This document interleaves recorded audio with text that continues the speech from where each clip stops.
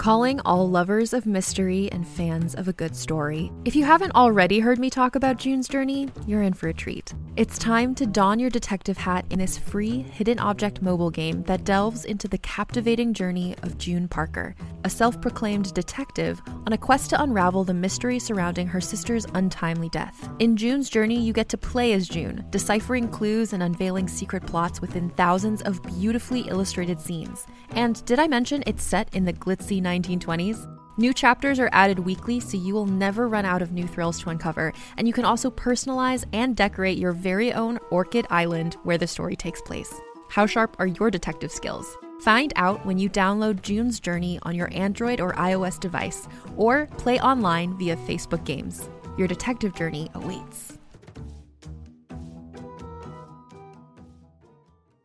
Hey there, it's Rachel Ballinger, and I am thrilled to invite you to Rachel Uncensored, my podcast where I get real with my friends and celebrity guests, where we talk about all sorts of topics. From personal stories to hot-button issues, we cover it all. New episodes drop every Wednesday, so make sure you tune in on Apple Podcasts, Spotify, or wherever you listen to podcasts. Trust me, you won't want to miss out on the fun and candid conversations we have here on Rachel Uncensored. This week's episode has a trigger warning for potentially upsetting subject matter. Check the show notes at www.bitchesoncomics.com to find out more.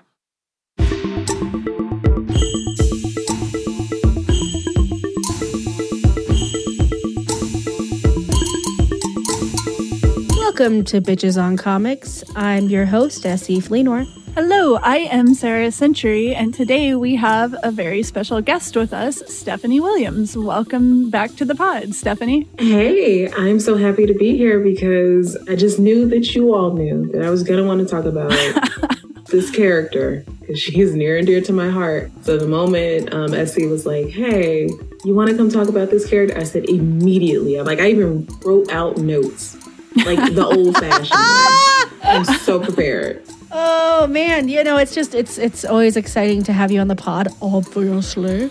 You are brilliant and delightful, which is my favorite combination. You're also hysterical. A little icing on the cake, if you will.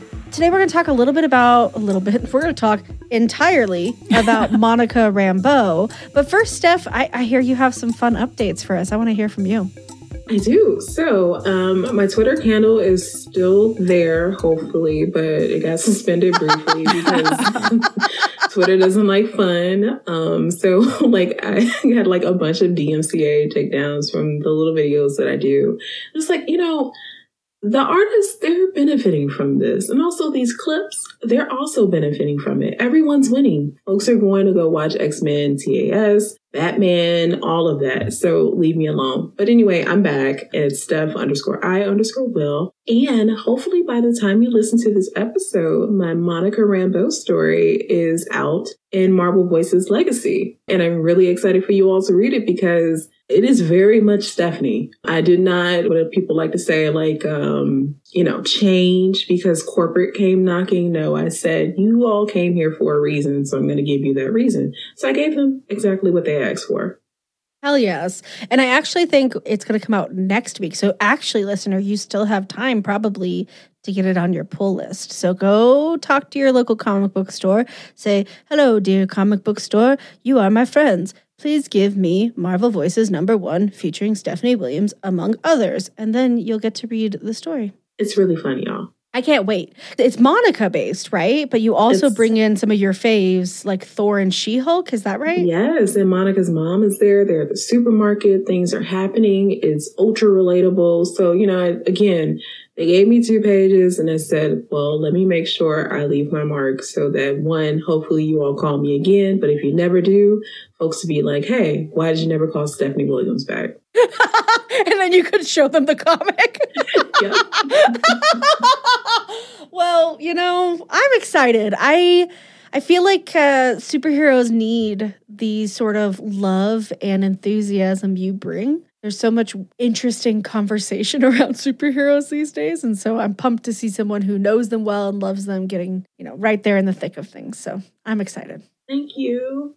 So we are talking about the incredible Monica Rambeau, who I feel like is on everyone's minds right now because of WandaVision, which is exciting. Yes. And now we've got Steph's comic coming out, which is just, I am so ready for like the new hordes, masses of people who's screaming Monica Rambeau's name. That's what I vision for the future because that's what I want to do.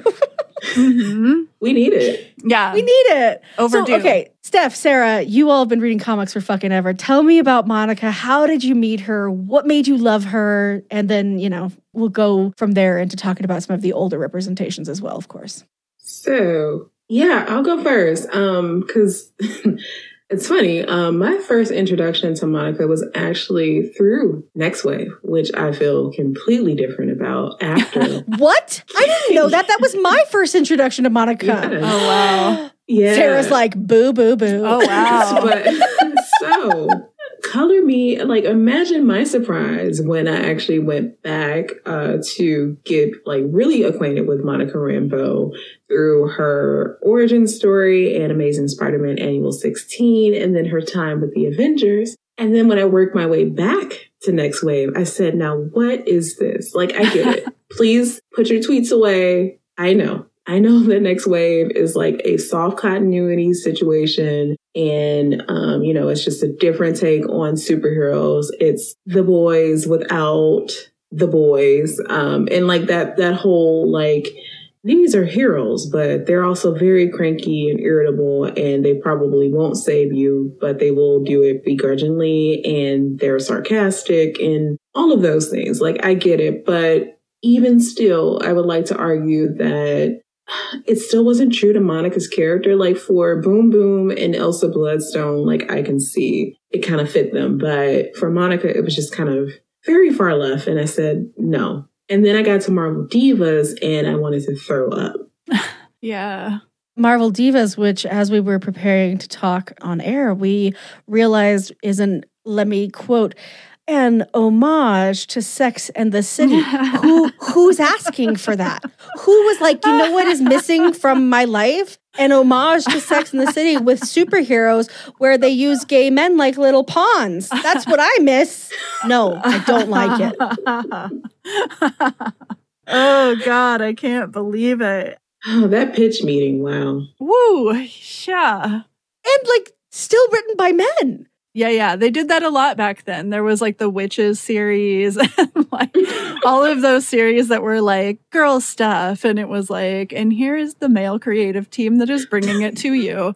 You know who has real insight into women's experiences? These weirdly horny dudes. For sure. Self-insert motherfuckers. Oh my God. Okay, Sarah, so where did you meet Monica? In a much better place. The place that I met Monica was just reading old issues of The Avengers. I remember getting kind of like a mismatched box of comics at a certain point that were from that era. And so there was a bunch of good old weird Marvel stuff happening. But the best part was I was introduced to Monica and Janet Van Dyne, both right around the same time. And I love both of them equally. And also that's what I know She-Hulk from. A lot of people talk about like John Byrne's run and stuff. And I'm just like, no, I know her from when she was not written by John Byrne. Woo! I know her from this cool era where she like goes to bat for Monica and becomes good friends with her. It was very mismatched. So I would have only read, I believe it was maybe the issue where She-Hulk stands up for Monica to Thor, right? Because I think Thor's like, oh, I guess I'll just be leader because I'm the guy or whatever. And then like She-Hulk's just like, no, Monica's the leader or whatever. I don't remember the specifics of that scene. I do, because I'm very weird and it's Avenger 279. Thank where you. That takes place.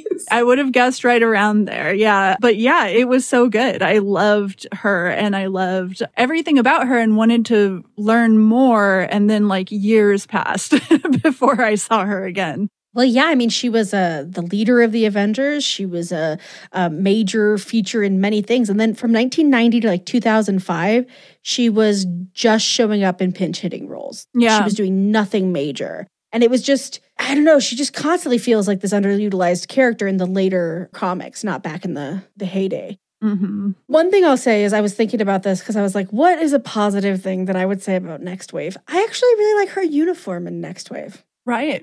Yeah, it's nice. You can't go wrong with a trench coat. I mean, she always looks amazing. Yeah. Like, even when she's got those weird wing things, I'm like, yes. I don't know those. what they do, but I think they look amazing. I approve of. Well, she, because she flies. I'm like, okay, you want to look fluttery in the wind? I'm with it. I'm here for it. Yeah. Oh my gosh. So now, Steph, you've gone back and I mean, obviously you said that you went back and read a bunch of the Avengers appearances. What do you think are some of your favorite moments for her in the Avengers? Oh my God, I have a list. So hold tight. We have to talk about just briefly Amazing Spider-Man Annual 16 because that is her debut. And It is one of the best Marvel origin stories that I've ever read. And actually one of the best comic origin stories to me, period, because of just the way that things go down. Like you have this woman who is being slighted at work. How is that not relatable? And after that happens, she meets this scientist who's no friend of a family member. Gotta love that.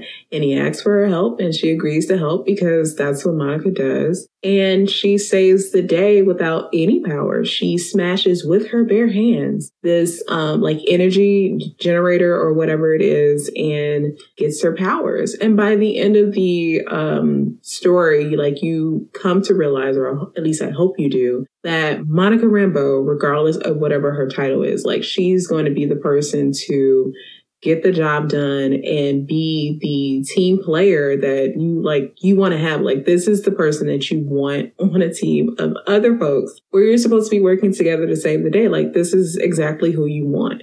Yeah. 100%. I think that Monica is such a good leader. And whenever she steps into her leadership role in Avengers, it just gets so good. One of the things I really love about Monica, and I'm enjoying seeing in WandaVision, is that I do feel like she leads with so much empathy. And I mean, yes, in like a leadership role, but I actually mean like in everything she does. She comes from such a place of wanting to care about other people. And so like the idea that she would smash something with her bare hands to save the day is like, yes, of course, Monica would do that. What else would Monica do? No, and like it makes so much sense. And I think that is why I've been loving this depiction of Monica that we're getting in WandaVision, because someone did their homework. Like someone didn't just read Next Wave and Marvel Divas and then decide to write Monica, because that would be like terrible. And less good, I would have all the bad things to say, but like someone actually went back and was like, okay, so like what makes this character, you know, who she is and like why do people love her? And we're getting that, like we're seeing that the writer's room, like they spend time with Monica in her early Avengers run and got it, because she definitely is someone who leads with empathy and not to her detriment on top of that. Like, I just want to stress that, you know, Monica's going to help, but it's not going to be in a way that is going to, I don't know, like take away from her character, if that makes sense. Like a lot of times we'll see Black characters used as fodder to like move along the story for this white character, but that's not what's happening in WandaVision. I'm very grateful for that, because unfortunately that's a little bit of what we got, or a lot of it of what we got in Captain Marvel with her mom, Maria Rambeau and Carol Danvers, which I also hope they correct in Captain Marvel too. Right. It's Nia DaCosta is going to direct it, right? That's what I heard. And I'm just like, what, dude? Like, that is going to be great. I can't wait for that. That is going to rule. Yeah. I'm like so hyped for that already. Yes. Same. But also, oh my God, yeah, Monica in WandaVision is so incredible. Like, I loved it. And whenever she comes into the show, it gets so good. Like, whenever you see her and she's like, oh, I'm Geraldine. That part was like already pretty funny. And then I don't know how much we should spoil this, but like she gets returned to reality time. And the episode where that happens, I think it just gets so good, because it's like the Monica focus episode. Yes. So it's so nice to see her under focus again, because when we talk about the original Avengers stuff that she was appearing in, I really don't think she's had that much of a chance to make that appearance since then. And like, she hasn't had that same presence in Marvel this entire time. So it's just like seeing her on the TV series is like, thank God. Well, and she's so funny in it. And I think she is, yeah. She's such a funny character. I think Monica has a really funny way of looking at things. And so, you know, she just calls it like she sees it. And in Next Wave and in Marvel Divas, I almost see that perverted might be an overstatement, but twisted, certainly, and used where she becomes vindictive and simple. Yeah, those two things. And haughty, you know, which is like fucking white people making Black characters haughty is like, oh my God, have you never seen anything? Like, have you never seen a single thing and know that you just shouldn't do that? I won't even. Well, I mean, and this isn't necessarily a spoiler for WandaVision, but I feel like a lot of stuff that they do is very meta, because there's a point where director Tyler Edgelord is like, hey, which one of you is, you know, the sassy best friend? And my ears perked up in that moment, because I was like, okay, I see what you all are doing, and I really appreciate it, because, you know, that's a dig at, you know, you've got these two women here. So which one is going to be more important, and which one is going to be relegated to just the sassy friend, like we often see in all forms of media, but definitely in comics, and especially for, you know, Black characters, where it's just like, yeah, I'm here to, you know, put my fist on my hip and, you know, tell you what you're not going to do, Mr. Man, and all that bullshit. But Monica is so brave in WandaVision. The way that she's like struggling with the choice to return, because it scares her so much. Oh my God. Yeah. Once again, I'm just going to stop because I don't want to spoil the show, but it's just really good. And seeing the way that she interacts with Wanda, I think is amazing. I've loved that part of it, because she's definitely reaching out, but also is like, don't do that again. Like, right. And it makes sense. Yes. It makes sense for her character on top of that. Like, there's historic receipts, so to speak, of Monica, like, helping Wanda and also Vision. Yeah. Yeah, I mean, I think towards the end of this episode, we should definitely get into some spoilers. But I think in that moment, what also stood out to me was, you know, Darcy calls Hayward on his bullshit. And then he immediately tries to put her in her place and make her feel small. And then Monica is like, oh, hell no, she's with me. And that's when he says that sassy friend moment. And then I love that Wu is the one who steps up for them. Yes. Honestly, I'm like, those three people right there are actually modeling a lot of what I think a lot of us are looking for in how we actually work together against white men. No, like, totally agree. Who are abusing their power. To be fair, not all of them. Not all white men. Question mark. It's so quick too. It's like a really rapid pace moment in the episode, and it speaks volumes. I think you're right, Steph. It's a nod to how Black women and women have been treated. It's a nod to how this person is trying to divide them and make them feel small. And I love that Monica's like, oh, no. Like, I know exactly who I am. It doesn't matter that I was gone for 5 years. I know who I am, and you don't impress me. And oh my God, when he brings up her mom, I'm like, I would have cut him. I would have jumped across that table and like stabbed him. I saw Red, and I'm just like, I hope that you sincerely regret that by the time this series is over. Like, I don't know who's going to be the one to give you the payback, but please know that all the seeds that you are sowing right now, you are going to reap. Oh, yeah. You are not going to like it. Okay, well, so, you know, we'll get into some WandaVision spoilers in a little bit, because I think we can't help it. And none of the three of us have talked about it yet, so I can't wait. But, Steph, I'm curious for you, when you think of who Monica is, in addition to her empathy, what do you think are some of the defining features of what makes Monica, like, when you're reading a story, when are you like, oh, this is Monica, oh, this is a weird take on Monica? Like, what's the difference there? Like, she knows what she's doing.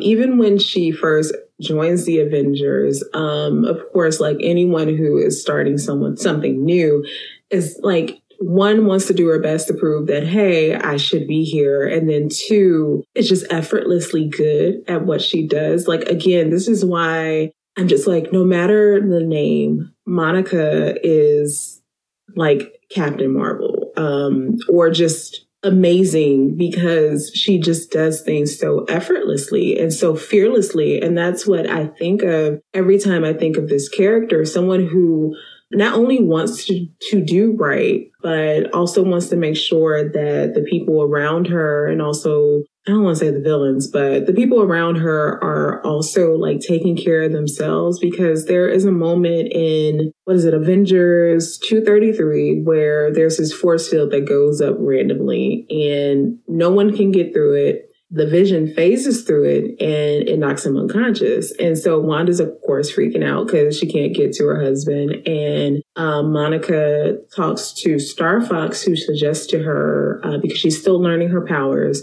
it's like, okay, you can turn into like any kind of electromagnetic frequency, right? So why don't you do this thing? And it wasn't like a mansplaining moment. It was just a, hey, let's figure this out. So they do, and she slingshots herself around the sun and turns into like a gamma ray laser beam and destroys the force field. So that's great. It's solved. But the part that really stood out to me is that, of course, Wanda is still concerned because Vision is unconscious, and like Monica's there. Like Monica is there for Wanda, just like, yo, I have always like been like enamored with you and like really thought highly of you, but I'm here as a friend now, and like you don't have to be alone, because that's a lot of Wanda's bag, with this feeling of being alone. And Wanda and also Janet are just like, hey girl, we're here for you. We'll get through this. Vision will be fine. But in the meantime, like, we're here. And I love that, because she did a superpower hero thing, but then at the very same time was just there for her teammate when she needed her there. Mm-hmm. Yeah, in the early Avengers, her dynamic with a lot of the other characters is so, so good. I love her and Janet being friends. I like the way that Janet is such an outgoing personality and Monica is a little bit more reserved. Yeah. Because that team up is always just fun for me, like the outgoing person with like the person who's a little bit more introverted. Always fun to watch. And she's good friends with She-Hulk in it. And the way that the other Avengers are they don't think that she can hack it in the beginning, and outwardly she doesn't show anything about that. She's just like, no, I think that we should hear them out and like lets everybody say their piece. That was one of the big benefits to me of reading that Avengers run, is like we see her inner thoughts all of the time. Like she's a major part of that story as the leader of the Avengers. And so she has this inner monologue where she is constantly questioning herself. And every time somebody criticizes her, she's like, is that true? Am I that? Mm-hmm. Am I able to do this? And then she just always kind of has to go back to like, there's people here that support me and I have to go forward, and like all of that. And I feel like that to me is something that stands out a lot about Monica.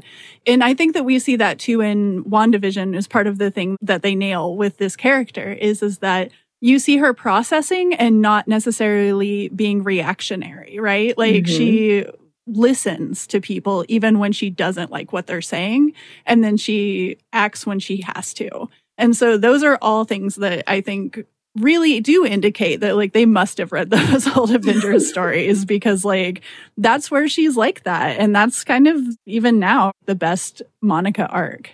I could not agree more. Y'all are making me cry. Oh my God. It's just good. She's so amazing. She's so amazing. Like even in her worst representations, when I see her, I feel something, Mm-hmm. Like I feel something when I read Monica, because she's so human despite her superhuman abilities. And she's so willing to meet people where they are to an extent, which I like. I like that she's like, and then she's very no bullshit. And like the no bullshit part is the part that you love too, because it's like she'll let people go so far and then she's like, all right.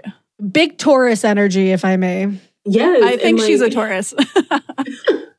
Because like in Avengers 282 through 284, there's this whole story with Hercules and Zeus and them and Attack on Olympus. Mm-hmm. And in this, it's really funny because Zeus comes in and he's like angry, and like there's Captain America, She-Hulk, I think the Black Knight is there, Neymar is there. The most volatile of all of the Avengers teams, like the one that's the very worst. Like, we must always emphasize that Monica inherited the worst, most bratty Avengers team ever. Sorry, she did, because like I even forgot, like Thor is there too. So like you're absolutely right. Like she gets the like the loose cannons, but she holds it down because Zeus comes in and like he like hits everybody with a thunderbolt, and Monica is the one to have enough sense like, I'm just going to transfer myself into energy so that I am not laid out. And like Cap gets his legs broken, so then Namor takes Cap's shield, which is like, okay, y'all, I guess I don't know how you're gonna get out of this situation. And then in the next issue, I think it's 283. Like Zeus is still hot. Hercules is under some influence, and Thor is fighting Zeus and getting beat. But he's, of course, still holding his own because he's still a god. And Monica steps forth because Thor is under a tree now, and like her head is held high, her chest is puffed up, and she's like, "Yo, Zeus, enough of this. I'm not really sure what you're trying to prove, but I'm tired. We're all tired. You're really doing the most. Like, I'm going to take you out now." So Thor, while he's under this tree branch, is like, "Hey, this is no place for a mere mortal." And Monica's like, "Anyway, Zeus, I hit you with something before, but I didn't hit you hard enough. So let me hit you with this other, like a massive amount of energy." And she does. And she actually hurts Zeus. And Thor finally gets up from underneath the tree and is like, "Okay, Monica, you've done enough. You've fought enough." And it's just kind of like, "But what did you do?" Yeah, like, what did you do, Thor? Thor person who's trying to just like step casually into leadership of the Avengers after Monica is like cleaning it up. But it's just, and then like Namor comes into the whole thing, and he actually ends up getting beat up by Zeus. So it's just a really cool moment because here she is standing up to this literal god, and she's like, "Hey, I'm tired of you beating my friends up. So I'm here to fix this because I took it easy on you before. Now I'm going to give you all I got." And she does give all she has. It's just not enough because it's Zeus. But I mean, it just says a lot about her character and how she's been written, and why I don't understand how she's written currently. Because like that is a moment. It's Zeus. Yeah. And of course, there's the workplace aggression from Dr. Druid through that entire run. He's so awful. Oh, man. And he like gaslights her so bad and like turns all of the Avengers against her because he thinks he should be the leader. So like the whole time he's just harboring like the most hostile work environment possible. And yet she still does a great job. Like she still makes it through. So even with all of those extra doubts on top of this guy literally trying to like mentally manipulate her, what a jerk that guy was. I think he died. And I think he's like one of the characters where Marvel's like, it's fine. just let him be dead. Let him be dead. Yeah, just leave him gone. I don't even think I ever read another story with that guy in it, but I don't like him after that. It's those doctors. Those doctors something. You got to be careful around them. I've been trying to think about like what is the thing that makes me cry when I think about Monica, because I do. I just like can't handle it. And I think it's she goes through so much shit that we can all relate to. I was just talking to a friend yesterday about being in a workplace and the constant aggression and negging and blaming and the way that like men who can abuse their power do. And I'm like, oh, damn, you know, if one of my favorite superheroes goes through that, like, yeah, that's pretty relatable, you know, like to see her still find herself and I wouldn't even say like claim her power, like create power for herself, you know, in the face of no power. That is to me just incredibly inspiring. And when she leaves the Avengers, right, like it's important to note as well that she is completely drained of energy and has to go like live with her parents for like a year. Yeah, because what is it? Namor's wife turns into Marina. Marina turns into Leviathan. Yes, that thing. And like Monica pretty much is the reason why they're able to take her out. And I love that her parents are the ones that like the Avengers knew to call her parents, because I don't know how we haven't talked about this, but they're so important to her character as well, because they are an amazing support system. Like, they support her in her superhero endeavors, and they're there for her. And like, even when Cap asks her to like, you know, leave the Avengers, she goes to talk to them about that in the meeting and what happened. And they're just so supportive, because they're just like, hey, if Cap thinks you can do it, we think you can do it. So, you know, you got this or whatever. So they're there to pick her up and take her home and nurse her back to health. So when she comes back in Dwayne McDuffie's one shot of Captain Marvel, which I think came out in 89, I'm pretty sure it did. That story is amazing because, again, it shows that Monica Rambeau is going to be who she is, no matter what the code name, whether she has her powers or not. Similar to the Storm in that regard, because she's working, I think, a cruise ship or something like that, and it gets taken over by some guys that are very terrible. I think they go by Pride, but I could be lying. They murder people. They murder the crew. And she's there to save the rest of the passengers, and she takes them out.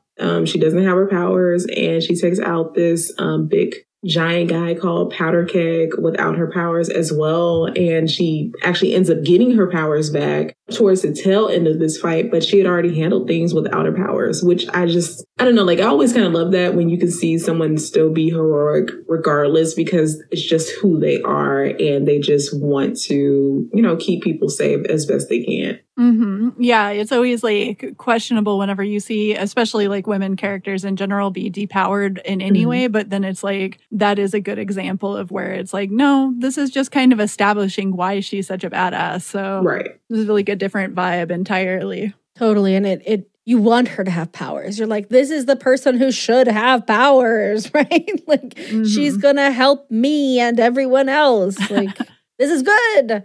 I mean, I think you're right, Sarah. It's depowering is always a sensitive conversation when it comes to women, because it's a form of fridging. Yeah. But, you know, it's nice to see someone who isn't getting that because they're being punished by the creators. It doesn't, and tell me if I'm wrong here, but it doesn't seem that's an instance of her being punished for something, you know, being too powerful, which, you know, is like Wonder Woman's whole thing. Oh, she's too powerful. Let's give her comic now to she's Steve. Studying martial arts and like owns her own boutique or whatever because it's 1974. Jesus Christ. You know, they punish her in other ways though. Yeah. With her name. Yes. The name thing is wild. You know, for what? So let's get into the name stuff. And listeners, I have let Bitches on Comics know that I have my little list of Monica Rambeau stories that I would suggest that you read, because there is an omnibus that we're about to talk about that is, I don't know why they put it together because it's really bad, but the name changes. So Monica goes by Captain Marvel all the way up until, I believe, 96, because then Avengers Unplugged #6 happens. And I don't know if this is a thing, because there's only been 2 women that have gone by Captain Marvel, herself and also Carol Danvers. But another thing they share in common, and trigger warning, I'm sorry for this, but is sexual assault. Because that also happens to Monica in Unplugged. And it sucks because it's the same issue in which she gives her name to Mar-Vell's son, Genis-Vell, because, you know, he was Captain Marvel first or whatever. And because Monica is just such a pure heart, she's like, hey, this is your dad's name. You definitely should have this. So it's yours. I'll go by full time. But that's not the story. The story is actually really gross because Monica is being mind controlled by this villain, and it's called a slave chip. So clearly, whoever, editors, everybody just said whatever and just let a lot of stuff ride in that issue. And even when she has a moment towards the end of that issue to like take some type of justice for what happened against her, or happened to her or whatever, they really play into her empathy in a very terrible way, because it's kind of like, well, no, I can see as I look into his eyes that he also is being controlled. So no, I'll just let him deal with that. I can feel the pain. It's kind of like, well, no, actually, I don't think I think Monica would probably want to whoop his ass and would. Yeah. And then, say, I know that you're also going through something, but please catch these hands in the process. Yeah. I would agree. I think that like when people display empathy as a weakness, it's like they don't fully understand how empathy works, or that empathetic people develop a edge of like knowing what behavior endangers other people around them. So like having Monica show empathy to somebody who is hurtful, like it makes sense to that extent, but that's where it ends is not something that makes sense, right? Right. Because, not to bring up WandaVision again, but to bring up WandaVision, like what is going on in that show as far as what Wanda is doing or not fully doing herself is all very questionable. And even still, because Monica doesn't have all of the answers yet to questions, she's not villainizing Wanda. And I think that's important when it comes to talking about somebody who has empathy, because another thing is like, you're not going to jump to conclusions until you have all of the information you need to decide where you want to stand with this person. And Monica is still displaying that in this comic. She had all the information she needed to make a judgment call that I just don't believe would be, oh, he's hurting too, so I'll leave him alone. It's like, no, it just didn't add up. And they don't see how when somebody hurts you, then they're going to hurt somebody else. Like that's like one of the worst parts of surviving assault is knowing that it's not going to end with you. And you often don't have anything that you can do about that. Whereas Monica could have definitely beat his ass.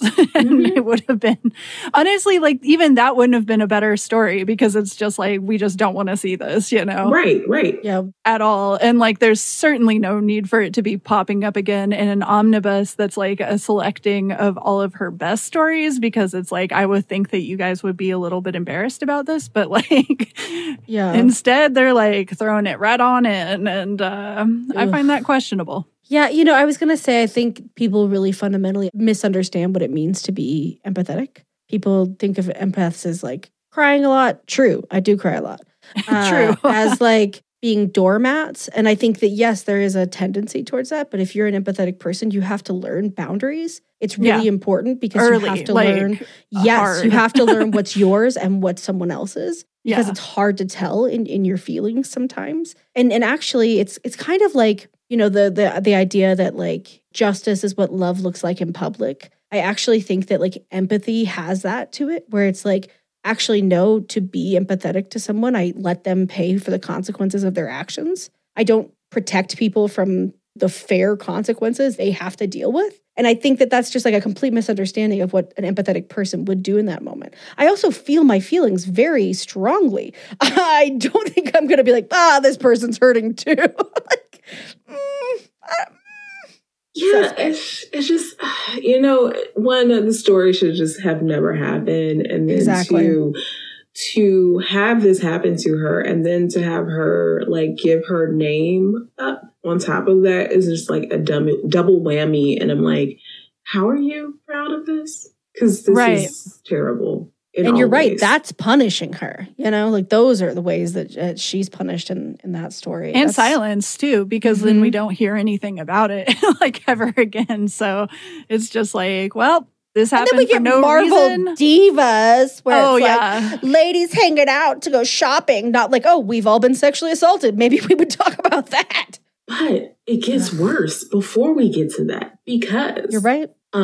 She gives her name up again to the now Captain Marvel, because he couldn't remember that they had this conversation. This happens in New Thunderbolts #9. Monica just randomly shows up in that. Like, I remember reading that entire series thinking that Monica was in the whole thing, because and she never popped up again before or after, and I was very upset. But anyway, she's there, like she's ready to like fight Captain Marvel or Genis or whatever, and they don't fight. There's actually some weird flirting that goes on, and they have a drink instead. And he's like, yeah, so I want to go by Photon now. And she's like, okay, but you were there when I said that I was going by Photon, and his excuse is, well, I think I forgot. He thought he forgot. He didn't just forget. He thought he forgot.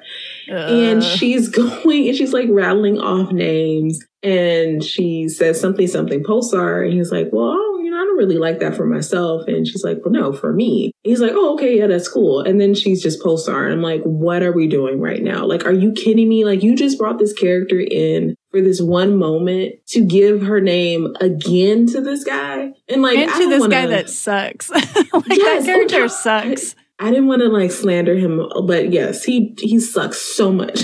And his I remember him mostly being written by like Peter David. So like slander away. Like he annoys me badly. And like that whole run, even though it's where we meet Philavelle, like, which is rad, and I love her, but she's the best part of the whole series. Like the Captain Marvel series that's all about him is just like, throw it out. Like, not good, boring. Rick Jones comes back and he like, oh my God, like Moondragon and his ex-wife, Marlo, are dating. And then she's like, but I'm really straight, like the whole time because bisexual people don't exist, right? And then Rick Jones comes back and wins her back by playing acoustic guitar and singing like, oh, baby Marlo. Like, it's so bad. And then Moondragon's like salty as fuck because who wouldn't be salty as fuck to like lose out to Rick Jones with an acoustic guitar? She's like, I'm literally a god. Like, what? So like all of that is intense. So that's what I remember from that series. So I'm like, yeah, that guy can fuck right off. I hate him. I hate that character. And I didn't even describe anything that he does specifically, but he does fight with Philavelle a lot, which is like, be nice to your sister, you chump. Anyway, I'm just mad about it. So yeah, the fact that like Monica is not in comics and yet we got that guy for like a 30 issue series is just like, all right. Boo. It's so terrible. It's so infuriating. Oh Heavy sigh and boo at the same time. Pretty much a jinx. I mean, yeah, that's the deal, right? Monica having such a weird all over the place name is just part of what is kind of depowering her in a way, because it's just like, well, she's this character, she's that character, you know, like here's her new name, but like she'll never probably go back to being Captain Marvel, which was when she was the leader of the Avengers. And so like it just becomes part of Marvel just admitting to our faces that they have no idea what to do with this character. And it's just like, so maybe it'll improve soon. And it's just like, but there's stuff for you to do with this character. You just don't want to do it. And that's the most infuriating thing about it, because Storm kind of has this as well. And even Misty Knight to a degree where like in the Bronze Age, you had an idea of who they were. And you could tell that the writers also had an idea of who they were. And like, were there things that could be improved upon? Of course, because they're written by white men. So of course there's a ton of stuff that could be improved. But at the core of it, like they are still fully formed characters for the most part. Like you get like the stuff that makes them tick, their motivations, all of that. And weird stuff happens in the 90s and they get kind of shuffled, and maybe there's a good story here and there, but it's not consistent. And then we get to the early aughts and it's just like even worse stuff happening. And then the later aughts, because then there is Next Wave, and then there's Marvel Divas, and you can tell that the person who wrote Marvel Divas read Next Wave, and that was their introduction to Monica, and I hate it. You can tell that the person hates women. Yes, and this is like, I would never ever suggest to someone who's starting off with Monica Rambeau to read Next Wave first. Like, I want that to be probably the very last thing that you read, so that when you finally get to that, you understand that, again, I don't need anyone explaining to me. Like, I understand what the take and what was supposed to be accomplished in that comic. I get it. But even still getting to that point, it just doesn't fit her character. Like, she's cynical in a way that doesn't make sense. The way that she's cynical in Mighty Avengers and Captain America and the Avengers makes a little bit more sense. And you can tell that Al Ewing is like trying to address and help Monica unpack those 12 issues of Next Wave. It does get frustrating, though, because sometimes they kind of switch her to just like other Carol Danvers, right? Like I feel like a lot of times you just kind of get that vibe from her where it's like, yeah, she's kind of annoyed with everybody and like over it, which like fair enough, you know, if I'm Monica Rambeau, probably I'm a little annoyed with everybody too, but like it doesn't fit her character. I mean, in WandaVision, she's annoyed, but she doesn't come across as like, oh, I'm miniature or younger Captain Marvel, meaning Carol Danvers. Like, she is a person on her own right. What? Never heard of that before. And that was my fear. Yeah, I mean, I was terrified going into it. Same. I do want to mention because... Well, basically just because I'm gay. But like, I want to mention that whenever Monica looks up and is like, they're just like, oh, hey, so like we could call like Captain Marvel, and Monica's just like, we're not talking about her. I lived in that moment because I was like, she does owe child support, right? Like that's the part where I thought it too.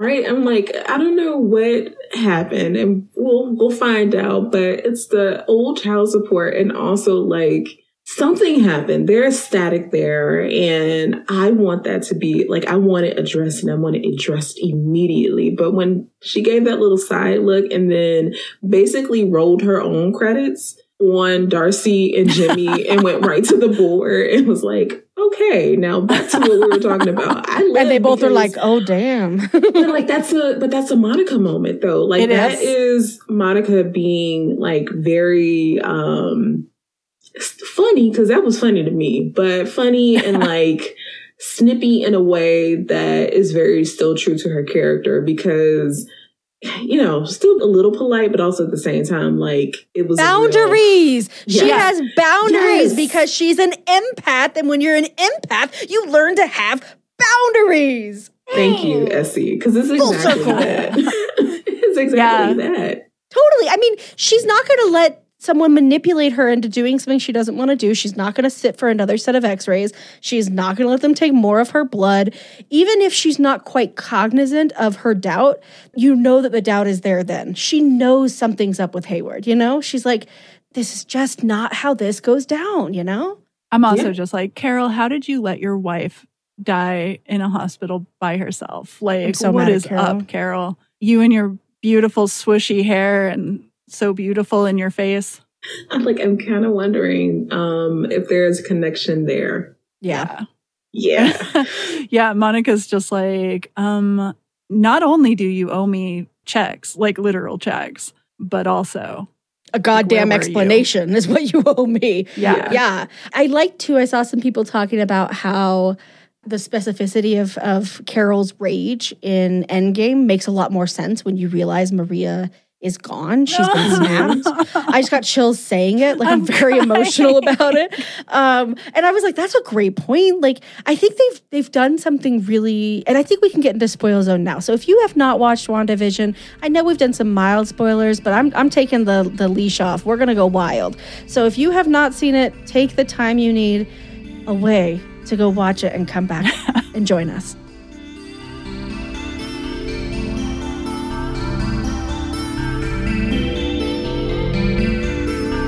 Hey everybody, life is hard, right? Like lots going on all the time. Guess what? I'm gonna add one more thing to your enormous pile of things to do, which is, if you got a second, please do us a favor, rate and review our podcast. It helps us a whole bunch. If you want to hear more episodes, then that's the way to do it, really, is just go ahead and click on the 5 stars, the one that's 5. Give us all of the stars. That's the way to do it. You can do that on many platforms. For instance, iTunes, that's one where you can do it.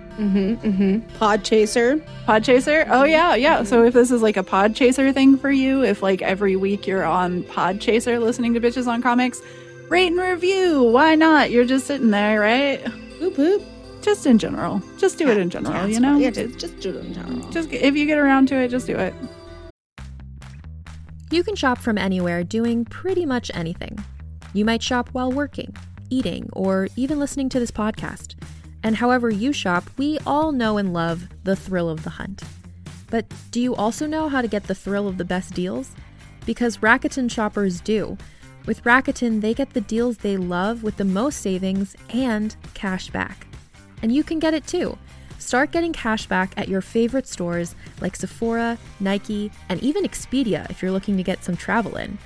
And getting cash back doesn't mean you have to miss out on sales because those can just be stacked right on top. It's easy to use and based on a simple idea. Stores pay Rakuten for sending them shoppers, and Rakuten shares the money with you as cash back through PayPal or check. Download the free Rakuten app and never miss a deal. Or go to Rakuten.com to start getting the most bang for your buck. That's Rakuten.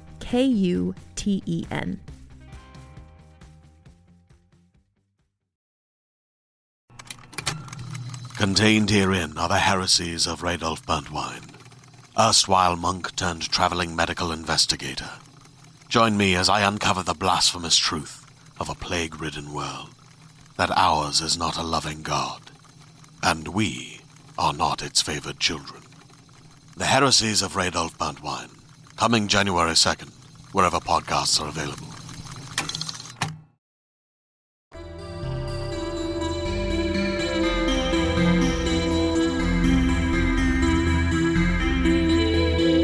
I think that they've done such a nice job of bringing all these emotional tensions in. And one of the things that I find is so frustrating sometimes in the MCU is how things are like introduced as a big tension and then they're just like dropped because it's like they don't care anymore. They want to move on. It's time for Ultron. Like we can't talk about that anymore.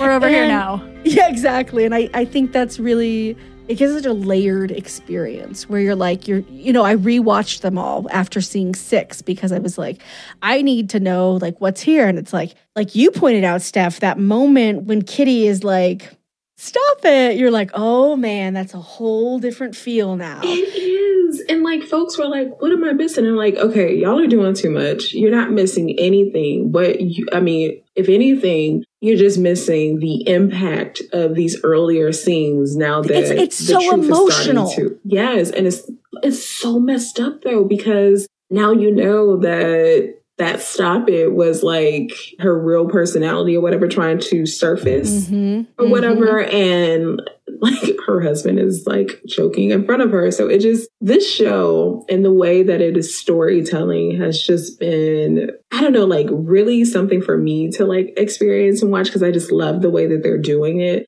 The way that they've incorporated sitcoms and the very meta takes on sitcoms, as well as the Marvel universe on the whole. Like they're taking jabs. Like it's kind of reminding me of Harley Quinn in a way that show takes jabs at stuff that happens in the DC comics and also like DC comic fans, because like I wrote something like in a world full of Tyler Haywards, be a Monica Rambeau, because Tyler is really quick to call Wanda a victimizer and just kind of like, but we don't have all of the information. Is what's happening questionable? And that's putting it lightly. Yes. But like, we don't know if this is fully Wanda's doing or if it is like not taking into account everything that has happened to lead up to then. I think that's very important if we're going to talk about transformative justice and understanding what brought this person to this point so that we can apply it to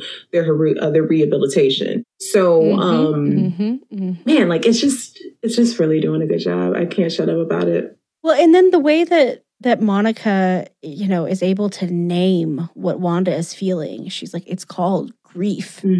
Grief makes people do really strange things, even things when we're cognizant of it. And when you think of someone with Wanda's abilities, and it's beyond, we're sort of teasing out as we get into these later episodes, that it's semi-conscious or it wasn't conscious and now it's a questionable amount of conscious, and even in those conversations she has with Quicksilver in episode 6, where I love that he's like, I'm not judging, I'm impressed. Like, all right, that's siblings right there. Like, that's cute. But I think that there's so much power in Monica's ability to be like, I was terrified, I was hurt, I was submerged, but I know what was underneath that. And that's something that we call grief. And everyone else is around her. And you'd think if half the population had disappeared for 5 years, you'd think people would be aware of what grief does to people. But hey, whatever. Hayward, you dick. I live with a lot of grief. And I think one of the things people don't realize is grief never goes away. You just learn to live with it. And so my father passed away like 6 years ago now, and maybe even longer. It might be more like 8 now. And I still cry. Like, I will just cry because I miss my dad. And I my dog died a year and some change ago, and I miss my dog. I just cry about him, and I think I always will. I think those will always be emotions that are close to the surface, because grief is a form of love when it can't be reciprocated anymore. So Monica's coming with all this like empathy and knowledge and personal experience to someone in pain. And she's saying, why are you trying to fight someone in pain? Like, why do you think you can beat her? It's like part of it. Like, if Wanda is our problem, Wanda must be our solution. And when she said that, I was like, drop the mic. It works, right? Because I think it's very important. And this is why I said that WandaVision is Wanda's Avengers Disassembled and House of M, but like the writers actually care about Wanda's trauma, her grief. And it's very much that, because no matter how this ends up panning out, whether it's like Wanda's been in full control and she understands what she's doing, or she has been manipulated in some way, when Monica said that, it gave Wanda her agency. And I think that's very important. Like, you can tell the story without it being like this mad woman who is consumed by grief and can't control herself. But they don't do that. They show that there's this woman who is in immense amounts of grief. And she is powerful, and the way that she is dealing with her trauma, if it's her or she's being manipulated in some way, the point is that Wanda is in control to an extent, and way more than Avengers Disassemble or House of M could ever, lead us to believe. And I just love that, because it's going to have to be Wanda, but I think Monica is going to be the person to get us to that point. And I love that, because it works for both Wanda and Monica's stories, because they're grief parallels. Like, their stories kind of parallel one another. Like, there are connections. It makes me think of the movie Fast Color. It's a movie about Black women dealing with trauma. So of course they're not the same, but it's still giving me Fast Color energy, because, working through trauma is ugly.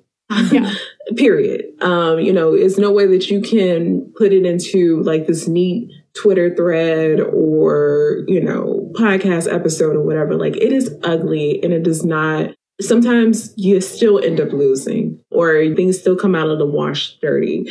And I love that the show is doing a fairly good job so far of towing that line. It's a very thin line, because it can go either way. And we've seen it go either way a lot by less capable hands. And the fact that Monica, in dealing with her grief in turn, will be able to help Wanda, I hope. I like the way that they've been connected in that way. I hate that it's so, sad, but also at the same time, like, sad shit happens. I mean, I don't know how else to put it.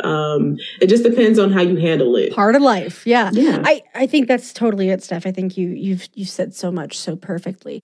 I really do like the way their stories are tied. And I like that Monica's story is tied to multiple superheroes in the MCU. I think that's a very cool way of bringing her in as this sort of like person empathizing with heroes. And then, I saw those X-rays. I know what the fuck's up. I can't wait. So real quick. I had written this piece, and then I got a full-on galaxy brain with it. And it was basically talking about how I think that Monica has gotten her powers from going through the Hex twice. And then this whole thing where folks were like, well, no, we think that she got her powers beforehand. But I'm like, but how would that make sense? Because you don't know what her scans look like prior. I love that you're just flexing. I love that you're like, hey, called it.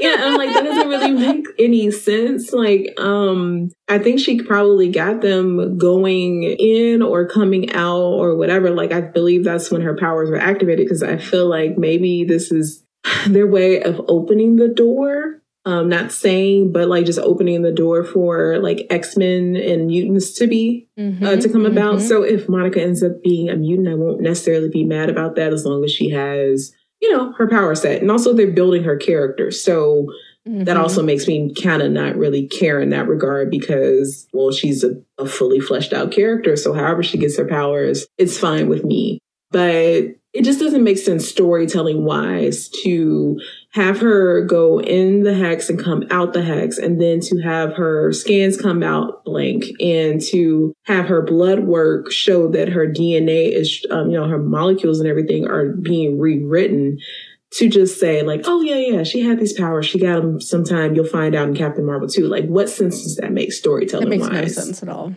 No sense at all.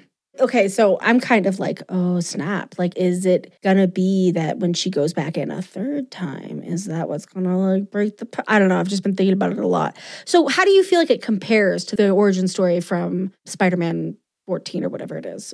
Very similar. Again, somebody did their homework, and I was very interested in how they would do this because Carol Danvers gets her story beats in that regard in Captain Marvel because she smashes a machine that has all this energy and all of, whatever. So there is Marvel Team Up 142 and 143 that features Monica Rambeau, Spider-Man, and Star Fox. And in this issue, Monica is like, I don't know, like I think she's off work. She's at a museum, and like some pride is in this for sure. They're very terrible, and I hate that they have that name because it's just not fair. But Pride is trying to steal something called a Windstone because this doctor who is kind of like Thanos in the way that he feels that if we get rid of half the people, then we'll have more resources. It's just kind of like, no, you could just double the resources maybe. I don't know. But anyway, this machine generates the same. Yeah, talk about like a lack of critical fucking thinking. Okay, I have to. Every time I watch it, Infinity Wars, this is how I feel. And I'm just like, do you know the reason we don't have enough resources?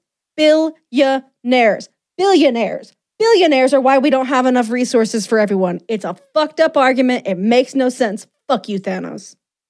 So back to this real quick.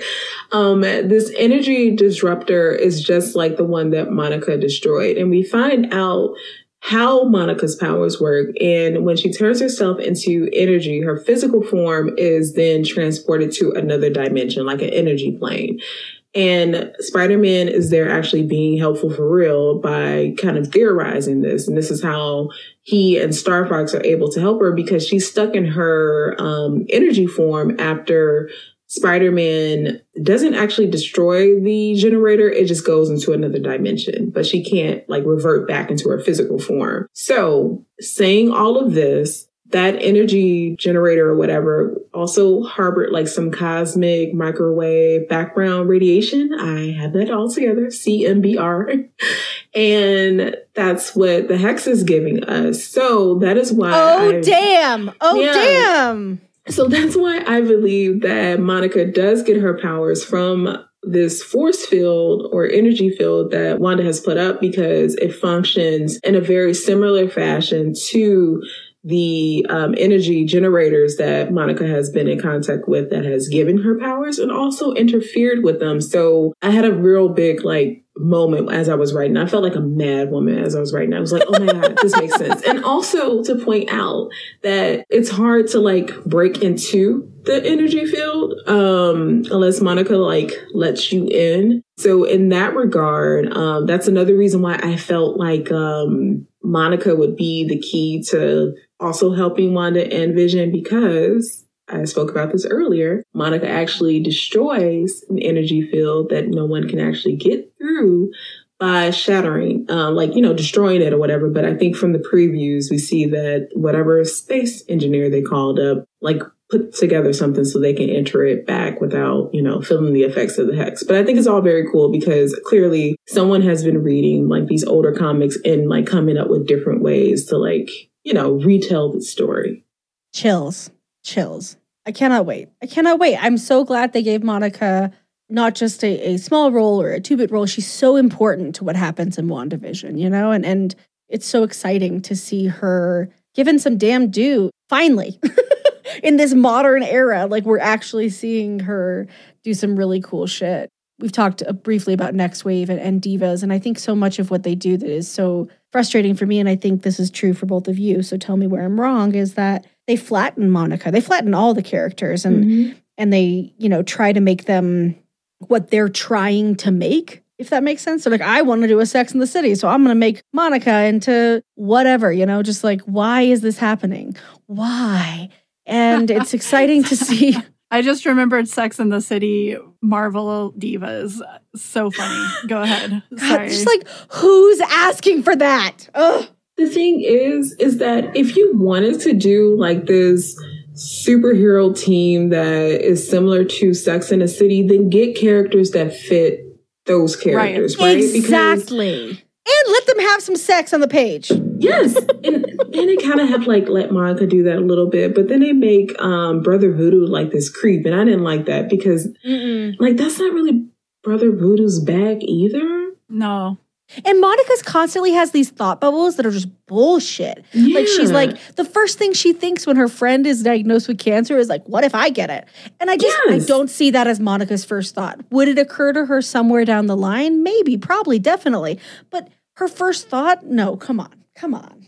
It just wouldn't be that. And I feel like her first thought would be like, how can I fix this? Yes, it really honestly would be that. And again, like you could, I mean, question mark, but like in theory, you could do a Marvel team up where you like, you know, pay homage or whatever to Sex and the City, but you have to pick characters that kind of fit those characters. Because with Living Heroes, where I was inspired by Living Single, it works because those characters that I picked also fit the characters from that show. So not really trying to like force somebody into this role. Like Storm is giving you Regine. Oh my God. Yeah. Especially when it comes to her hair. When she's like, I've always had perfect hair. Oh my God, it's so funny. It's Regine. And like for Misty Knight for Sinclair, like that still works because I just feel like Sinclair and Misty definitely have more similarities than you could see on the surface because they're still going to tell you the way that it is. But maybe Sinclair is more in a funny way. So like just lean into that. Like Misty can be funny. Yep. For Monica, she's definitely Khadijah. She is so Khadijah. For like so many reasons. And, you know, She-Hulk is definitely eating someone's food and like not. So like, it all works. And like Sam Wilson as a himbo, I think would benefit that character way more than what's going on with him now. I'm just being honest. But like it works. Like you can do that. But with Marvel Divas, like you can tell the person who wrote this really didn't know too much about these characters. They just had an idea. The editor said, sure, yeah, we'll figure it out. And they never really had they even seen Sex and the City? Like I get like none of that from me work. Like it was like 4 women. All right. Oh, Sex and the City. And they're in the city? Yeah. Because like they have a moment where they consider themselves like C-list or D-list superheroes because there's a moment where Sue Storm, and Emma Frost.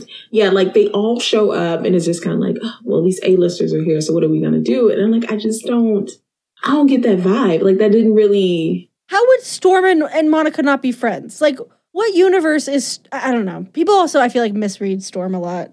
They like try and make her like an ice queen. I'm like, no, that's Emma Frost. Like, come on, pay attention. It's in the name. So the problem with Storm, and Monica too suffers from this, and Misty, is that the way that folks view Black women, it's either one or the other. So for like Storm, she's regal, so she would just lean into all the regalness and it turns into the Ice Queen type shit, and it's just not that. Because Storm is someone who... Like Storm licks blood off of a blade of a knife, so can she be regal? Yes. But she can also get down and dirty. And she's also someone who is down to go shopping. You know, like she can be very laid back. Misty Knight. Yeah, like she always takes kitty shopping way back in the day. You know, like that's one of her favorite things.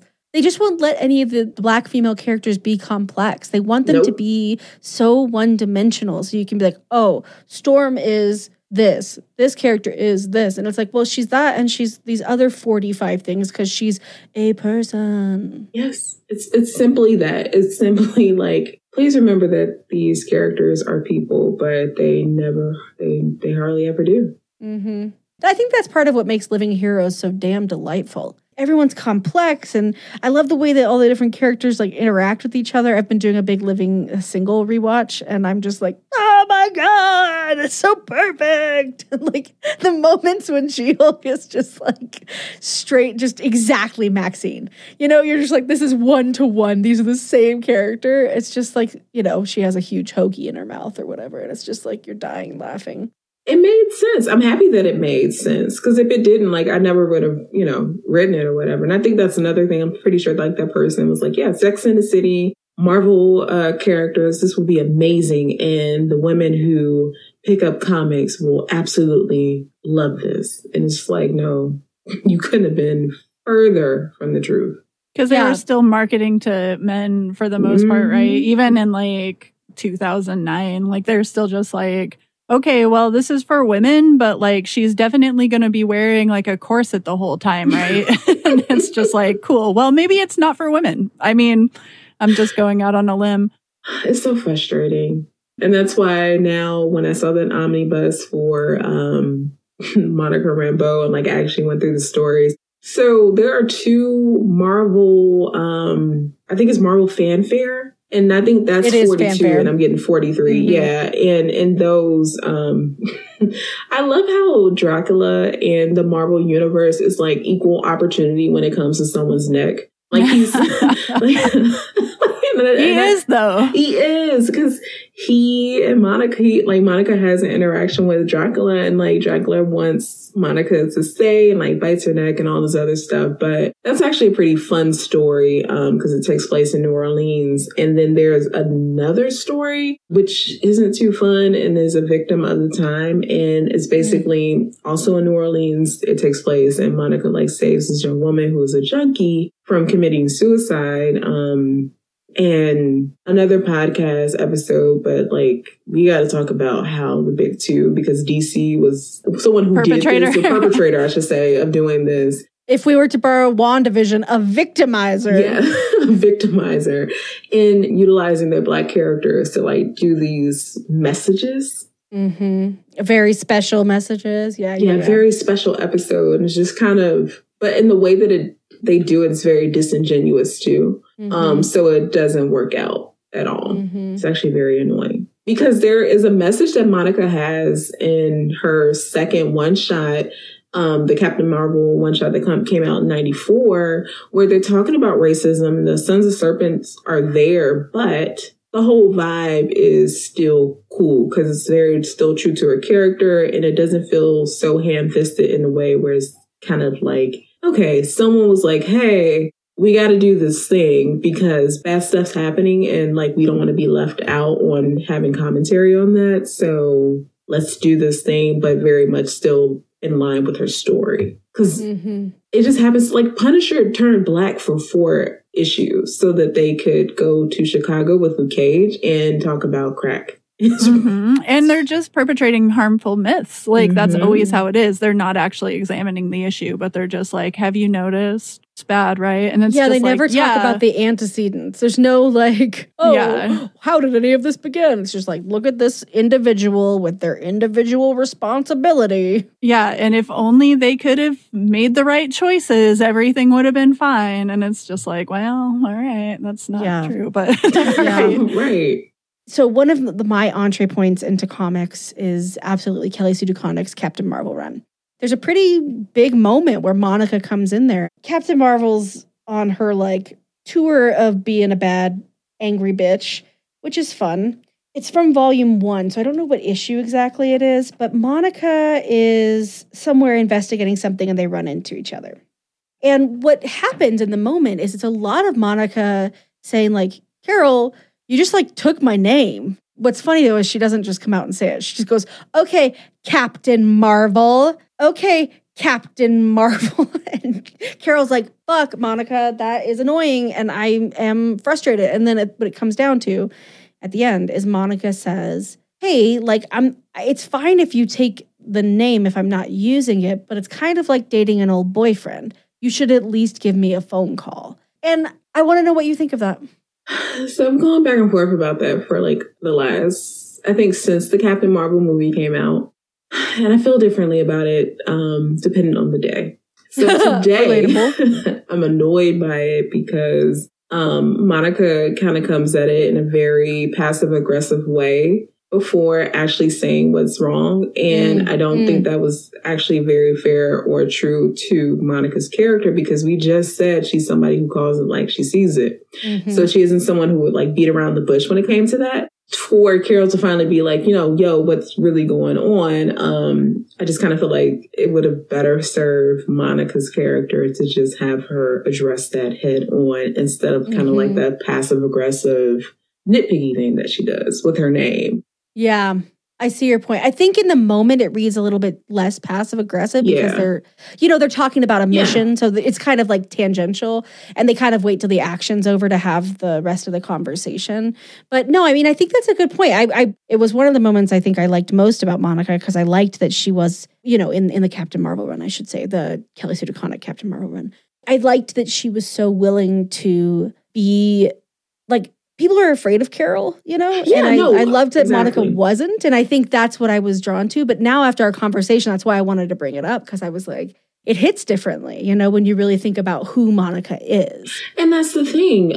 Because like I said, like I feel differently about it on different days. But the first time I read it, because I wasn't so familiar with Monica's background, it didn't bother me, because I felt the same way you did, actually. But it wasn't until like I read it again after like really getting to know like who Monica is, what makes her tick and all of that, where I was kind of like, ooh, still fine, but also like it was still kind of passive aggressive in nature. Because like I read it again, I'm like, I didn't feel that at first, but now I feel it. And no, like I'm happy that they addressed it, but like it just could have been done just a little better. But I mean, to an extent, like Monica's character is present in the way that she's just like, hey, cool that you're using this name, but like just hit me up. Like we've had interactions before, so it's not like we've never spoken. Right. Like, we've been Avengers at the same time. You were kind of leaving out the door as I was coming in, and then like we've had like our little run-ins or whatever. But like you know who I am, I know who you are, so like call me up. Yeah, I like that. What I take to be one of the running themes of today's episode is like, there are ways to do twists on characters, but you have to really remember who they are. And especially when there's someone who is so underrepresented and misrepresented, if we don't acknowledge that when we think about who's writing her, like white people need to actually be very careful when writing Black characters.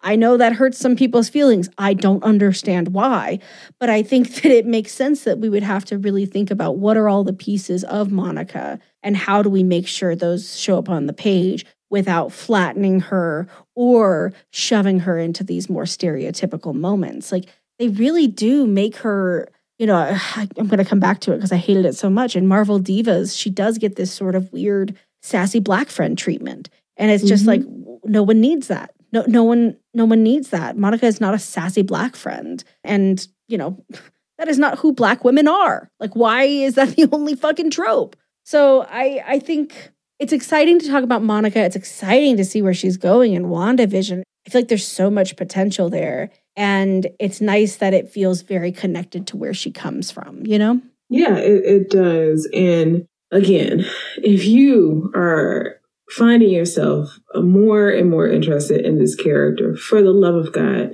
do not read Next Wave first. Do not let that be your introduction to Monica Rambeau. Don't let Marvel Divas be your introduction to Monica Rambeau. Like, please, I'm begging. And I know that older comics can scare folks because of just like, it's just their setup is just very different from modern age comics. And like, I get it, but there are some really great Monica moments throughout Avengers, from Avengers 227 to Avengers 294. Monica Rambeau is just being flat out amazing in ways that you don't expect for Black characters, but especially a Black woman who is on a team like the Avengers. Like, this is a mainline team. It's not like, the Thunderbolts. Yeah, exactly. She is the leader of the Avengers. Like, what is happening?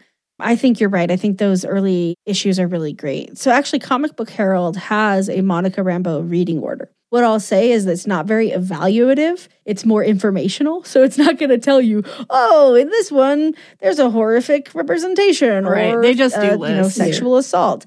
Right. And that's not their goal. They're just trying to provide the information. So if you go check that one out, though, and look, they have the Avengers numbers. So in that big chunk Steph is talking about, they've named like the important ones that she features in to read of those. So if you're really intimidated, like I think you're right, Steph, people are intimidated by older comics. Like that's a nice soft entry point. So Comic Book Herald has the Monica Rambeau reading order. And it's really good, y'all. Go check it out. Yeah, Monica's the best. I mean, I will say one of the things that I think is defining about her, and tell me where I'm wrong, is that she always has a really great costume.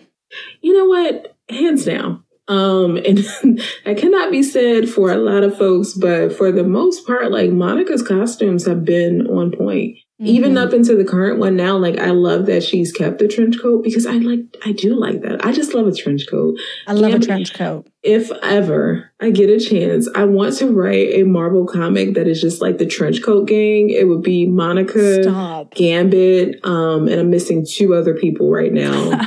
But I just think it'd be fun. I was like, well, Johnny Blaze. Yes. In the 90s, not really since, but there was like the trench coat phase.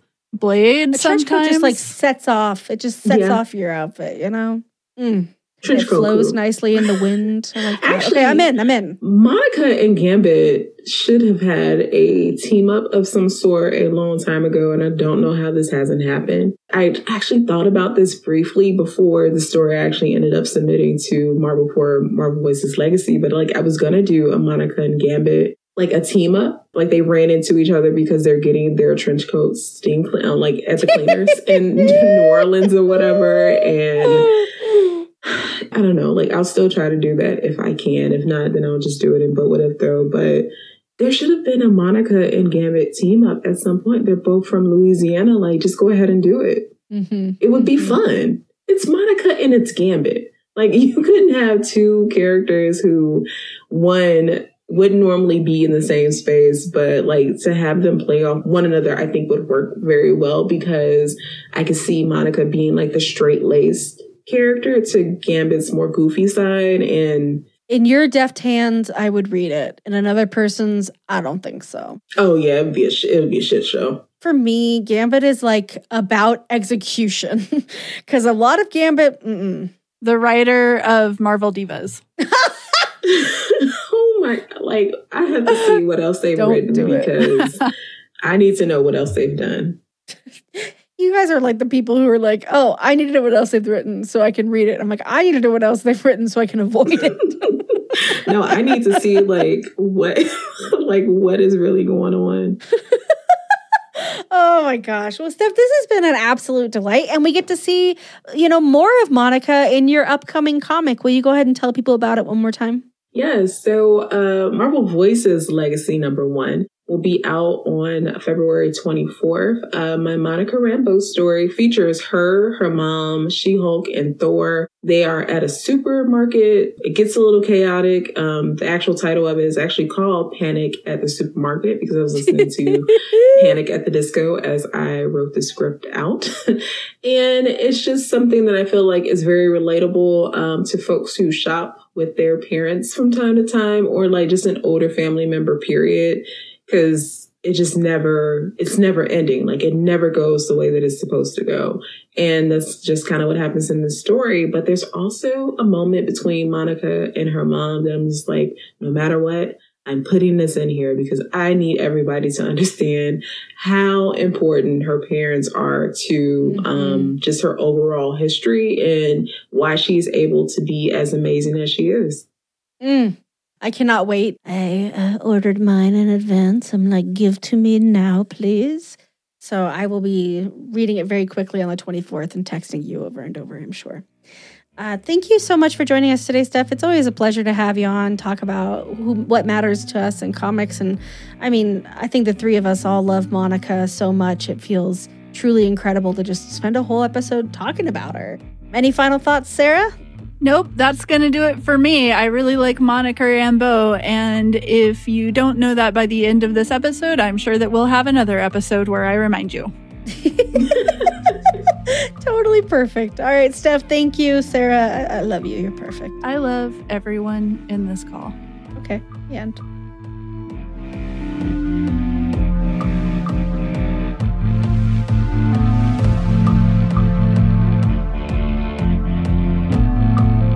We're a podcast that is all about making comic books more accessible to LGBTQ folks and women. So if you have a question about anything related to comics, comic adaptations, pop culture in general, conventions, cosplay, you name it, that's what we're here for. You can send us your questions at bitchesoncomics@gmail.com. Unfortunately, Gmail does not like the word bitch. They're pretty judgy about it, so we can't have it spelled out. It is b.tchesoncomics@gmail.com. And yeah, remember, there's no I in bitch.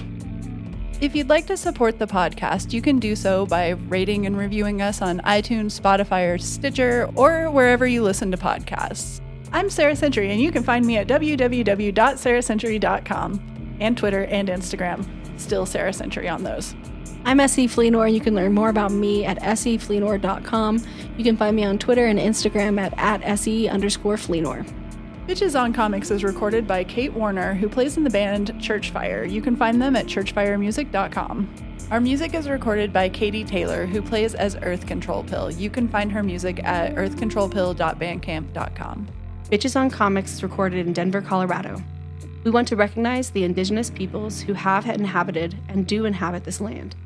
The Arapaho Nation, the Ute Nation, the Cheyenne Nation, and others who have been erased from our history and collective memories through colonization.